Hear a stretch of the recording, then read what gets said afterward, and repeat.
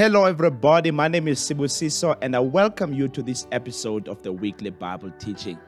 Today, we take a look at the subject, why it was necessary for Jesus to ascend to heaven. Well, this one is going to be very interesting. Without any further ado, let's go.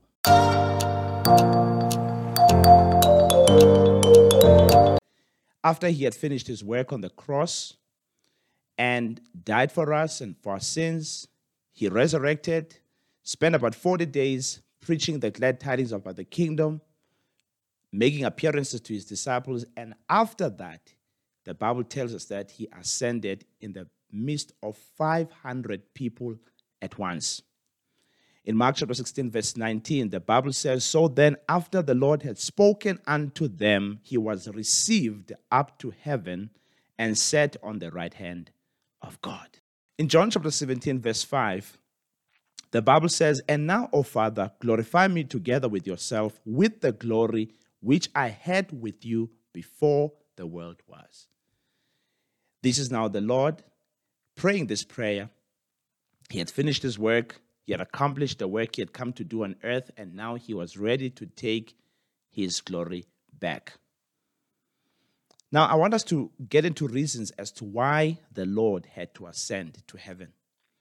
Because there are some benefits that we would never have received had the Lord Jesus not gone back to heaven. So the number one reason is Jesus ascended up to heaven to send us the Holy Spirit. In John chapter 16, verse 7, the Bible says, "Nevertheless, I tell you the truth. It is to your advantage that I go away. For if I do not go away, the Helper will not come to you. But if I depart, I will send him to you." Another parallel scripture is John chapter 14, verse 16, where the Bible reads, "And I will pray the Father, and he will give you another helper, that he may abide with you forever, the Spirit of truth, whom the world cannot receive, because it neither sees him nor knows him, but you know him, for he dwells with you and will be in you." As already read in the two passages that we have just read now, we are noticing that the Lord Jesus said that the advantage of him going up to heaven was that he was going to send us the Comforter, the Helper, the Intercessor, the Strengthener, the Standby, the Teacher, the Holy Spirit, who is the Spirit of truth. So we all know that 120 people were gathered in an upper room in Jerusalem, waiting for the promise of the Spirit, because the Lord had given them a promise. He said, "Tarry ye here in Jerusalem, for ye shall be endued with power from on high, not many days hence after." So we find these 120 waiting for the promise. And the Bible says that they were gathered in one accord. It was not because they were in one accord that the Holy Spirit came, because we have a tendency to say that it was because they were in one accord. Yes, it is important for us to walk in unity and to be in one accord, but it was not their one accordness that brought the power of God or that brought the Spirit down. It was because Jesus prayed. John 14, verse 16 is very clear. He said, "I will pray the Father, and he will send you another Comforter, the Helper, the Holy Spirit, that he may abide with you forever." So it was the prayer of Jesus. It was because Jesus entered into heaven and had been there to pray with the Father that the Holy Spirit should be sent forth. It was not our prayer or our doing, but it is the prayer of Jesus, because Jesus is the only baptizer in the Holy Spirit. So the Holy Spirit being poured out is a work of grace. It has nothing to do with our works. It has nothing to do with anything that we can play on our part. But it all has to do with a gift that God had promised that he would send. So when the Holy Spirit was poured out, the Bible tells us that the Holy Spirit brought different gifts and administrations. In the book of 1 Corinthians chapter 12, from verse 7 to verse 11, we speak about spiritual gifts, or what the Bible refers to as manifestation gifts. Because according to the scriptures, the Bible says the manifestation of the Spirit is given to each one to profit all. For to one is given by the Spirit the word of wisdom through the Spirit, to another the word of knowledge through the same Spirit, to another faith by the same Spirit, to another gifts of healings by the same Spirit, to another the working of miracles, to another prophecy, to another discerning of spirits, to another different kinds of tongues, to another the interpretation of tongues. But one and the same Spirit works all these things, distributing to each one individually as he wills. So you see, if Jesus had not ascended to heaven, we would never have received the Holy Spirit. The person of the Holy Spirit, the third person of the Godhead, would not have been sent. So we must understand that that is the first reason, that Jesus had to ascend to send us the Holy Spirit. And if the Holy Spirit had not been sent, you and I today would not be operating in the 9 gifts of the Spirit, would not be operating in healings, in gifts of healings, would not be operating in working of miracles, would not be operating in faith by the same Spirit, would not be operating in prophecy, in discerning of spirits, in different kinds of tongues, interpretation of tongues. You see, we would not operate in the manifestation of gifts, but it was because our Lord Jesus Christ ascended and prayed the Father that he should send the Holy Spirit, that such a promise came to pass. So we must thank God for Jesus. Another kind of gift that Jesus gave us is what we call ascension gifts. It is also what is known as the fivefold ministry. In the book of Ephesians, chapter 4, as you give some reading to the scriptures, you will notice our Lord Jesus speaking about these kinds of gifts, known as ascension or ministry gifts. In Ephesians chapter 4, the Bible says that he gave us all these gifts. He gave us gifts of pastors, apostles, prophets, teachers, evangelists, for the work of the ministry, to equip the saints for the work of the ministry and to edify the body of Christ. So if Jesus had not ascended to heaven, we would not have received this. Because according to Ephesians chapter 4, the Bible says that when he ascended on high, he gave gifts to men. So these ascension gifts would not have come if Jesus had not ascended to heaven. You and I today would not be in the ministry. You would not be an apostle. You would not be a prophet. You would not be a teacher. You would not be an evangelist. You would not be a pastor. Had not Jesus ascended to heaven, none of us would be in the ministry today. Because remember, all these 5, ministry gifts were in Jesus. Jesus was an apostle. He was a prophet. He was a teacher. He was an evangelist and a pastor. All these were embodied fully in him. So when he ascended on high, he began to distribute various gifts and various, anointings, distributing them to the body of Christ according to the needs that the people of God are going to have. To some, he gave apostles, to some prophets, to some teachers, to some evangelists, to some pastors, for the sole purpose of equipping the saints for the work of the ministry, to perfect the saints. He gave us these ascension gifts. So we must thank God for Jesus. It is such a privilege. If you're a pastor or an apostle, a prophet, a teacher, an evangelist, or any person or a child of God, be grateful. If you have been given a ministry, if you've been given an assignment by God, take it as a matter of privilege, because it is God, through our Lord and Savior, Jesus Christ, who gave you such a privilege and put you in the ministry.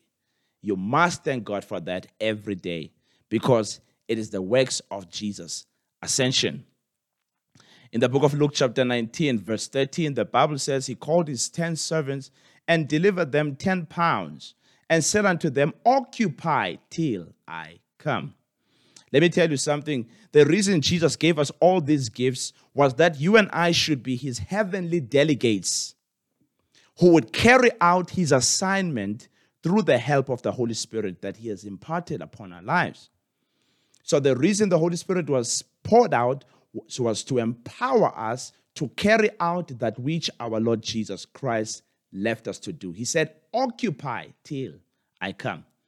So the talents that are being spoken about in Luke 19 basically are not really representing money as in monetary terms, as much as we know that it was monetary terms in application of that particular parable. If we were to interpret it literally, it meant money. But if we were to interpret it figuratively, the figurative meaning is that the Lord Jesus gave us these gifts. He gave us ascension gifts.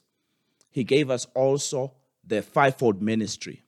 And he said, occupy till I come. So when he comes back, the Lord Jesus is going to come back to gather stock. He's going to come back to settle accounts, to find out what did we do with the investment that he put in each and every one of us. So you and I today, who are in the ministry, who are operating with the gifts of the Lord, are going to one day give account with what we did with what he gave us when he ascended on high. The second reason why our Lord Jesus Christ ascended to heaven was he had to continue his reign as king on the throne of his eternal and spiritual kingdom. In Acts chapter 2, verse 32 to verse 36, the Bible says, God has raised this Jesus to life, and we are all witnesses of it.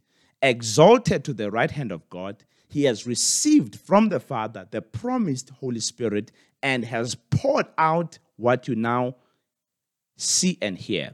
For David did not ascend to heaven, and yet he said, the Lord said to my Lord, sit at my right hand until I make your enemies a footstool of your feet. Therefore, let all Israel be assured of this.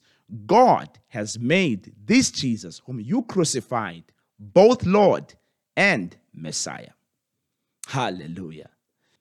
If you remember when he was brought before Pilate one day, Pilate thought he had the power to crucify Jesus because he said to him, I have power to liberate you and I have also power to incarcerate you. But Jesus said to him, listen here, no, you do not have power over me.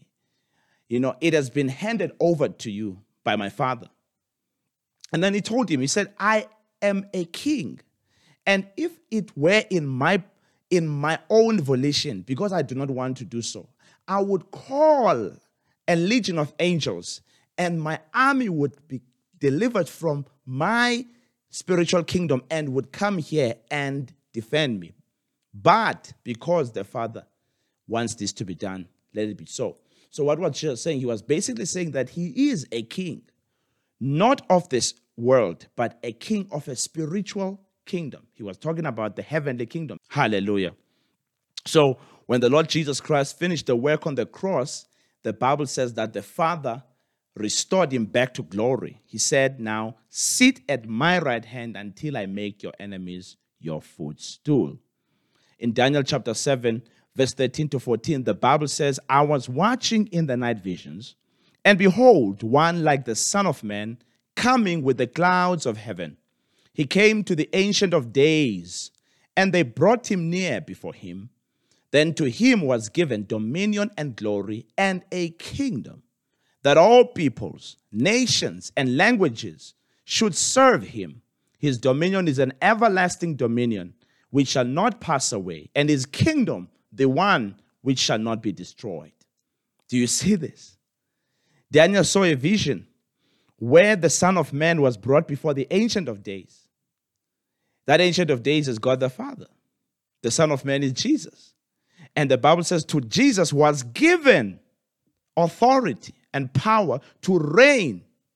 Dominion was given upon Jesus to reign upon all peoples, nations, languages, and that every knee and every tongue confess, every knee bow before him, every tongue confess him that he's Lord. So you see, that is why Jesus had to return to heaven to take back his place of authority and power as ruler of the entire universe.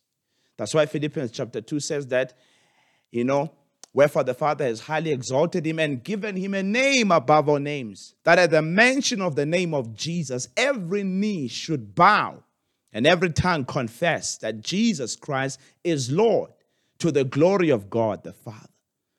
You see, that's why he had to ascend. He ascended to take back his rulership and authority.